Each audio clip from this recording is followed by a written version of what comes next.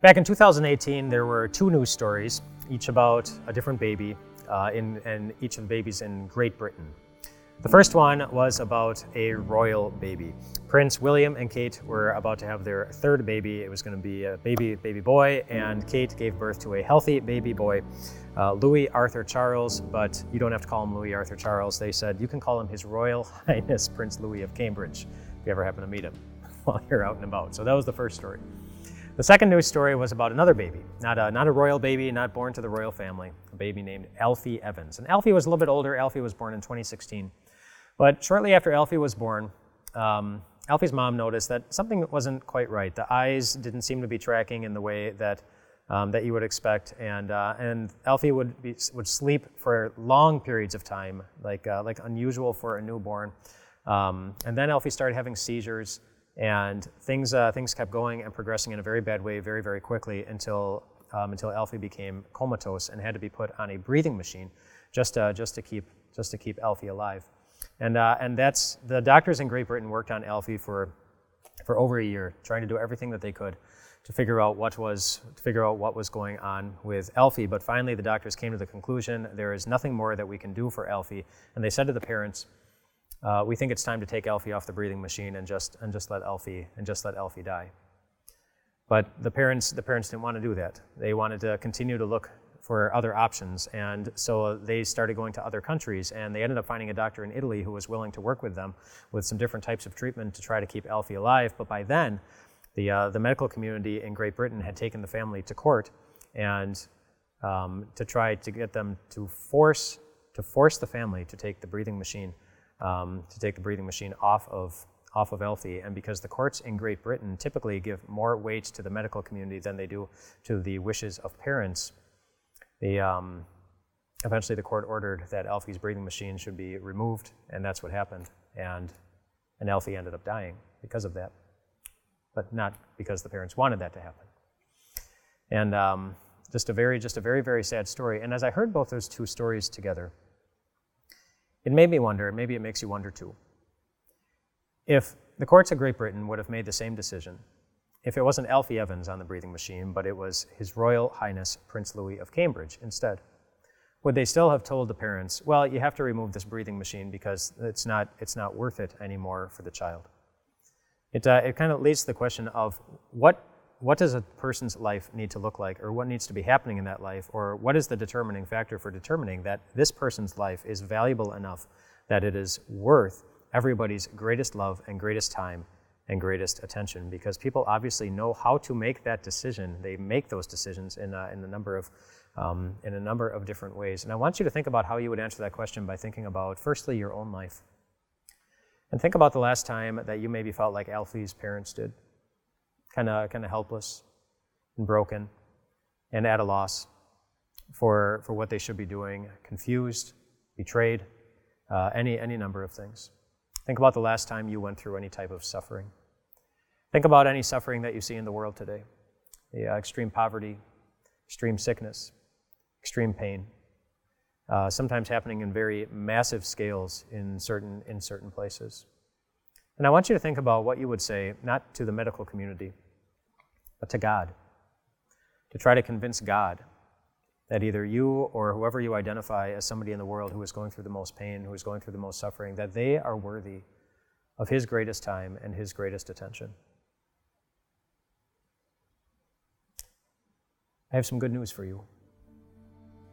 You don't actually have to spend any time trying to convince God that you or anybody else is worthy of all the greatest gifts that He can give.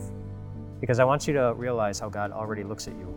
This is from the book of 1 Peter, where it says, "But you are a chosen people, a royal priesthood," your royalty, "a holy nation, God's special possession, that you may declare the praises of Him who called you out of darkness into His wonderful light.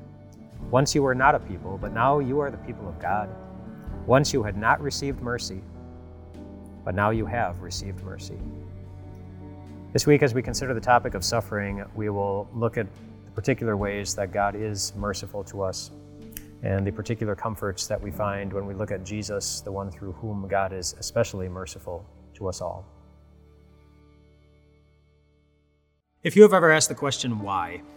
Like, why me? Why this? Why now? Why? I bet I know something about your life, something that was going on in your life at the time. I bet something was not going the way that you wanted. Because we don't ask the question why when things go the way that we want. Like, oh, why did I win the lottery? Or why did we win that game? Or why are my children so well behaved? Why is my marriage going so well? We don't question those moments. When things are going well, it's only when something is not going well. Why did I lose my job? Why is there so much pain? Why is there so much hurt? Why did the accident happen? Why did someone I love have to die long before I was ready to say goodbye to them? Why? Jesus' disciples asked Jesus that question one day. In the Gospel of John, they came across a man who was blind from birth, and they wanted to know, well, why did this happen? And in particular, they wanted to know, did somebody mess up? Did somebody sin? Was God punishing this person or punishing this person's parents? So this is how it goes. As Jesus went along, he saw a man blind from birth. His disciples asked him, Rabbi, who sinned, this man or his parents, that he was born blind? Neither this man nor his parents sinned, said Jesus. But this happened so that the work of God might be displayed in his life.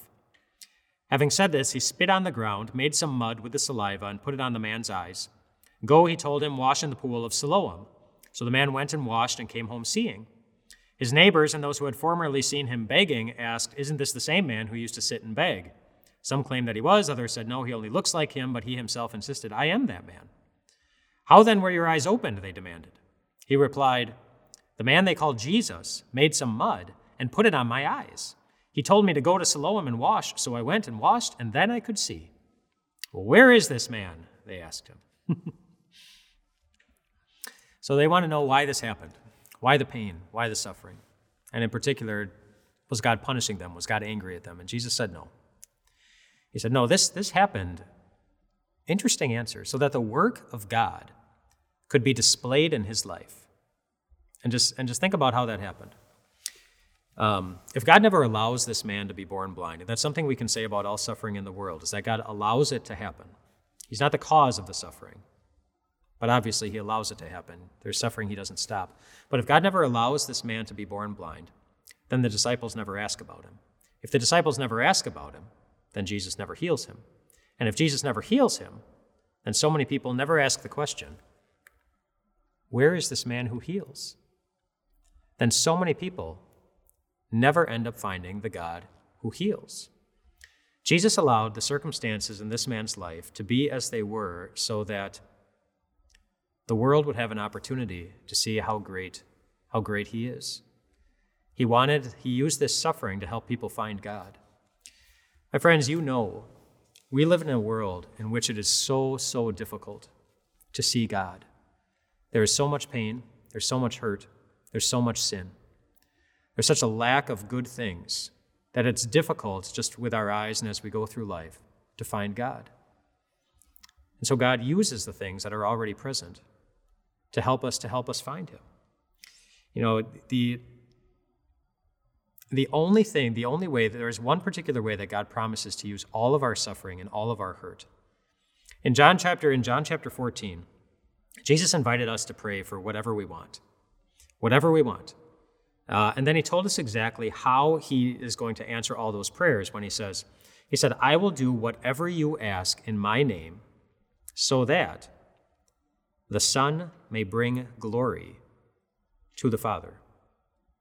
In other words, whatever is going on in your life, whatever it is you're praying for, whether it turns out just the way you're hoping or it turns out the exact opposite, whether it's really easy, which probably isn't the case if you're praying about it, or if it really hurts, whether it's little suffering or a lot of suffering, there is one way that it is guaranteed to turn out. In some way, it's going to shine the spotlight on God. God is going to use your suffering to shine the spotlight on him. There is no possible outcome. And that highlights a very important truth about all of our lives. Your life is not about you. It's about God. In fact, would you just repeat after me? My life is not about me. My life is about God. My life is about God. My life is not about me. My life is all about God. Or another way to say it, your life is a work of God. Your life is a work of God. In some way, however you are hurting and whatever you see in the world, place that hurt into the hands of God. And you will see, maybe today, maybe tomorrow, maybe next week, maybe next month, maybe not until you get to heaven, that God used your suffering in the same way that He promises to use every other aspect of your life to help somebody else see God. Because your life is a work of God. There's a host of a popular television show in the United States who every year around Christmas time invites the parents who watch his show to videotape their children opening their Christmas presents and to send in the videotape. And the reason he does that is because he wants them to do a particular thing with the gift that they give. He wants the parents to give the kids a gift that they know the child will not like, so that the child unwraps it and reacts, and the funny reaction can be shared with late night television all over the country. And so one parent who sent a video, wrapped up a rotten banana for their child. Another parent wrapped up a sponge. Another parent wrapped up some broccoli, and another one some carrots. And I bet you know how the kids reacted when they opened up those things.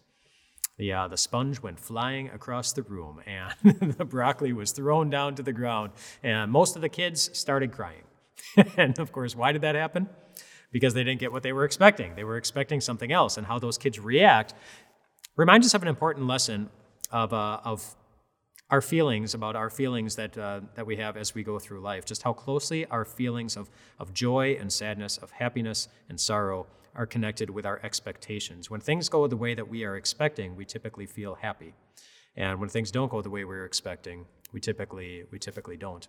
And if you would like to have just a general idea of what your personal expectations are in life, just ask yourself, in life right now, what has the greatest potential in life right now to make you feel sad or discouraged or angry or broken? Whatever it is, you probably have an expectation. But there's an important question that you need to ask yourself about your expectations, and that question is this: do you have that expectation because God gave you the right to expect it? Or did you invent that expectation all on your own? For example, can you find a passage in the Bible where God says, every day you will always have enough time to get your to-do list done. And you will also have enough time to sit down for some hot cocoa or some hot tea. And you'll also have enough time to sit down and watch your favorite Hallmark movies. No, of course not. You won't find any Bible passages that say that. Can you find any Bible passages where God promises that your family will always treat you nice? And the people out on the freeway driving, they will always be polite. And the people that you work with, they will always take the time to think about how their actions and their words and their decisions will affect your peace of mind. No. No. God doesn't give us the right to expect any of those things. He does give us the right to expect certain things, however. One of our Time of Grace writers, in one of her blogs, she recently shared her least favorite promise that Jesus gives us in the Bible. Her least favorite promise that Jesus gives in the Bible. And you think about the promises that Jesus gives. I don't know that we often talk about our least favorite ones, but she wanted to share the least favorite promise that Jesus gives in the Bible, and it is this. It's the promise that in this world, you will have much trouble. That's what Jesus promised his disciples. In this world, you will have much trouble. That's what we have the right to expect, trouble. And as we look in the world, we see that it's full of trouble. It's full of pain, it's full of sorrow, it's full of sickness, it's full of sadness, it's full of heartbreak and heartache. It's full of things that constantly leave us asking why, or how is this going to end well? But it's full of trouble. And why is it full of trouble? The Bible is very clear in Romans chapter 8. It says that it's not just people who suffer. The whole world has been suffering. It talks about the whole world, all of creation has been groaning as if it's been in the pains of childbirth, and it will continue to do this. In other words, all of the world is suffering. Or to say it another way, earth is not heaven. Earth is not heaven. And it never will be. so we should not expect it to be. This world will be full of trouble for the simple fact that earth is not heaven. You know that. I know that. And Jesus knows that.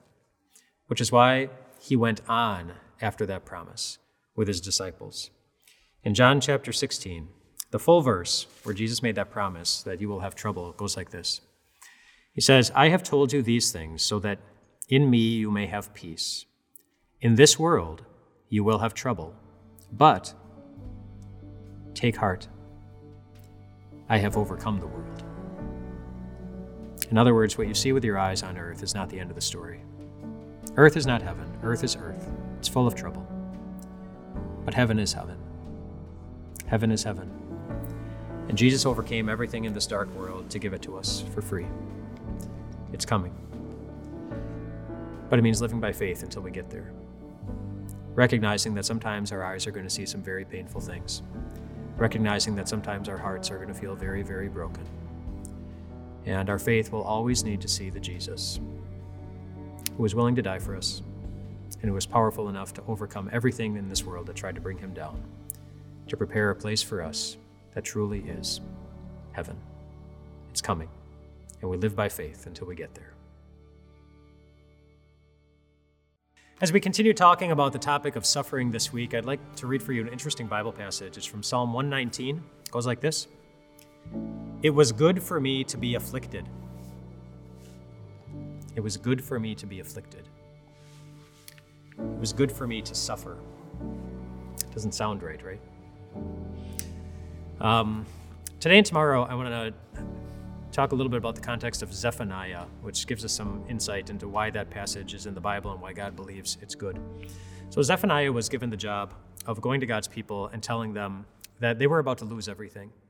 They were going to suffer in a lot of ways. They were going to lose their homes. They were going to lose their families. They were going to be separated from people they love, and in many cases never get those things back ever again. And the reason why is because the Babylonians were going to come in and they were going to take them away from their homes. They were going to overtake the place where they lived, and it was going to be a lot of pain.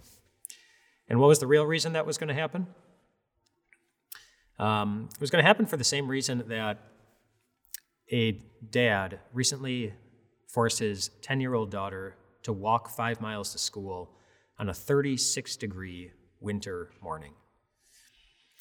So his daughter had been riding the bus to school every day, and which was a normal thing. But she got kicked off the bus for bullying another kid, and this was the second time it happened. So now she lost her bus privileges. She was not able to ride the bus any longer. And so when she came home and told Dad, she wasn't surprised that Dad was disappointed, but she was surprised by Dad's response. Dad looked at her, and when she said, "Dad, you're going to need to drive me to school now," he looked at her and said, "Honey, riding the bus is a privilege, and it's one that you lost. And just to impress upon you the seriousness of this privilege, I'm not going to drive you to school. I'm going to make you walk the 5 miles to school, just to teach you a lesson that this is something you need to take seriously, and you didn't take it seriously enough this time." And so that's what happened. He made her walk 5 miles to school. He followed in a car, driving as slowly as she was walking, and videotaped the whole thing. Make sure that she was safe the entire time. But it was he wanted to teach her a lesson. And that's really the real reason that God's people were going to be going over to Babylon. Not because the Babylonians were such big bullies to them, but because it became obvious to God that God's people had stopped looking at their relationship with him as a privilege. The book of Zephaniah has 3 chapters, and in the first 2 chapters, God does a really good job describing what was going on in the lives of his people at that time. They had stopped worshiping him. They were grabbing spending their money on as much stuff in this world as they could find, and not spending any time or money worshiping him or praising him. They were quick to complain when things didn't go their way. They were arrogant. They were gluttonous. They were just. It was obvious that God did not mean more to that God didn't mean so much to them, and so God took all of those things away. By having the Babylonians come in and take them away from their homes, they lost all these things that they had such a tight grip on, because he knew that his people had an expectation. They were expecting that God wasn't going to care about it, but he did. So much so that he had the Babylonians come in and take it all away, so that they would lose everything that they had such a tight grip on, and learn just how quickly we can lose everything in this world that we want to hold on to so tightly, and also so that they could realize that if the thought of having or holding something in this world is what has the biggest control on our heart and our emotions, then that means that God is not the one who has the biggest control on our heart and on our emotions. And if God is the one who does not have the biggest control on his heart or on our emotions, if his word is not the one thing, the primary thing that is leading us through life, leading us through our decisions, and even through our feelings, then we're not really following him. We're following something else. We're following something different. And if we're not following the one who created joy, who created paradise, who created happiness in the first place, then no matter what other path we are following in life, whatever it is that we're pursuing, we're never really going to find it. And God knows that we become guilty of the same thing as his people so easily, that there are so many things in this world that distract us. And we say, I wish I had that, or I'd be happy if I had this, or my life would be better if in this troubling world we have a lot of different things that we can fill in that blank. And God knows that it distracts us from him very, very often, and so he's kind to us by allowing us to suffer in this world so that we can learn more about who he is. The Zephaniah in chapter 3, the last chapter, after telling God's people that they were going to lose everything they had, that they were going through a lot of pain and they were going to go through a lot of suffering, he said something that you might find a little surprising. He told them to sing, like delightfully. Sing, daughter of Zion. Shout aloud, Israel. Be glad and rejoice with all your heart, daughter Jerusalem. The Lord has taken away your punishment. He has turned back your enemy. The Lord, the King of Israel, is with you.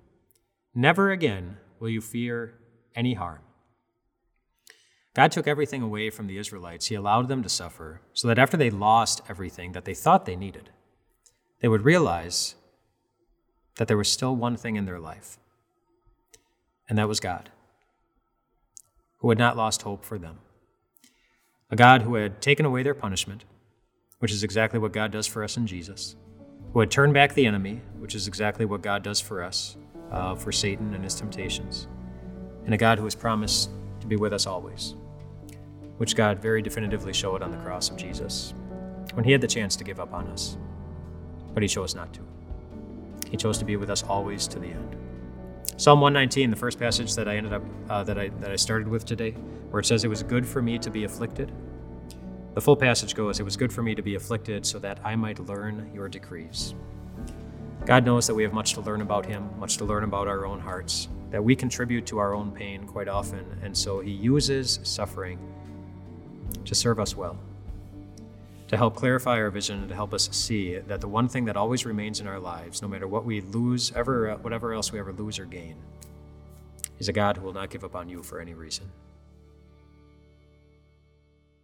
Back in 1990, a woman named Kathleen Dooley was supposed to have her wedding reception at the Hyatt Hotel in Boston on June 25th, but it never happened. 2 months earlier, her fiancé got cold feet, walked out on the relationship, and left her brokenhearted. So the wedding was off. So the reception was going to be off too. Eventually, Kathleen went down to the Hyatt Hotel and met with the events manager and shared the sad news, and the events manager looked at her and said, "I'm sorry. That must be very hard." And then she said sorry again, because she looked at Kathleen and said, "I'm sorry to tell you that I cannot refund your $4,500 deposit." It was non-refundable. And so now Kathleen had two options. She could either just lose the $4,500, or she could still have a party, since the place was reserved and paid for anyway. And after thinking about it for a little bit, that's what she decided to do.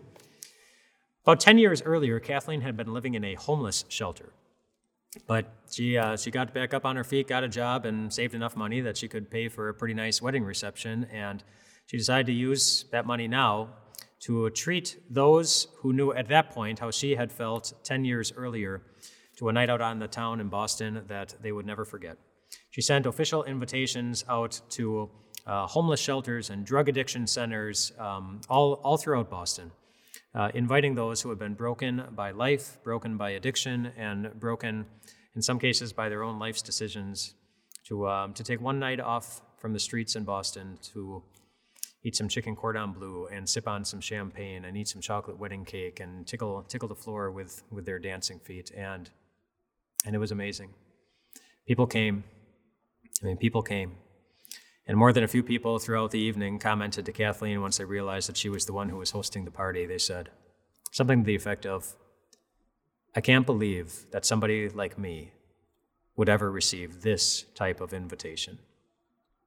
And yet the invitation still came. You know, the book of Zephaniah, as God's people were on their way to Babylon, as Zephaniah broke the bad news that you're about to lose everything good that you've been working for, that would have been hard. That would have been troubling. And I bet the thought crossed their mind, I wonder if God wants anything more to do with us after what we've done to him. But God answered that very quickly through Zephaniah in the very last verse of the book. In the very last book of Zephaniah, it says this. This is God talking. It says, "At that time I will gather you, and at that time I will bring you home." I will bring you home. These people who had broken their own lives by their own life's decisions, by their walking away from God, still had the right to expect a day when they would return home. Except the home that he's talking about is one that's even better than the one that they left, and one that's even better than one night out on the town in Boston. It's one that includes a menu that is far richer than chicken cordon bleu and champagne. It's a home that it's a menu that includes the wiping away of every tear and the absence of all of your suffering and all of your pain. It's the home that was won for us by somebody who knows how it feels to be, in a sense, homeless, and somebody who himself knows how it feels to suffer through a lot of pain. Jesus knows. Whatever you're suffering, whatever you're going through, whatever the cause of your pain, whatever the depths of it, there's one thing we know about it. We know how God responded.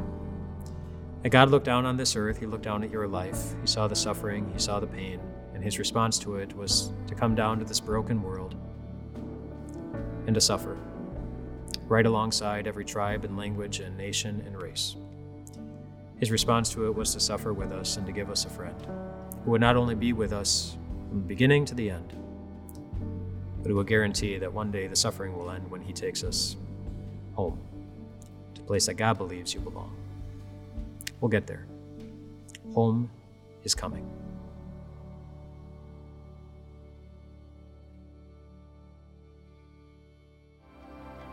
As you were listening today, did someone you know and love come to mind?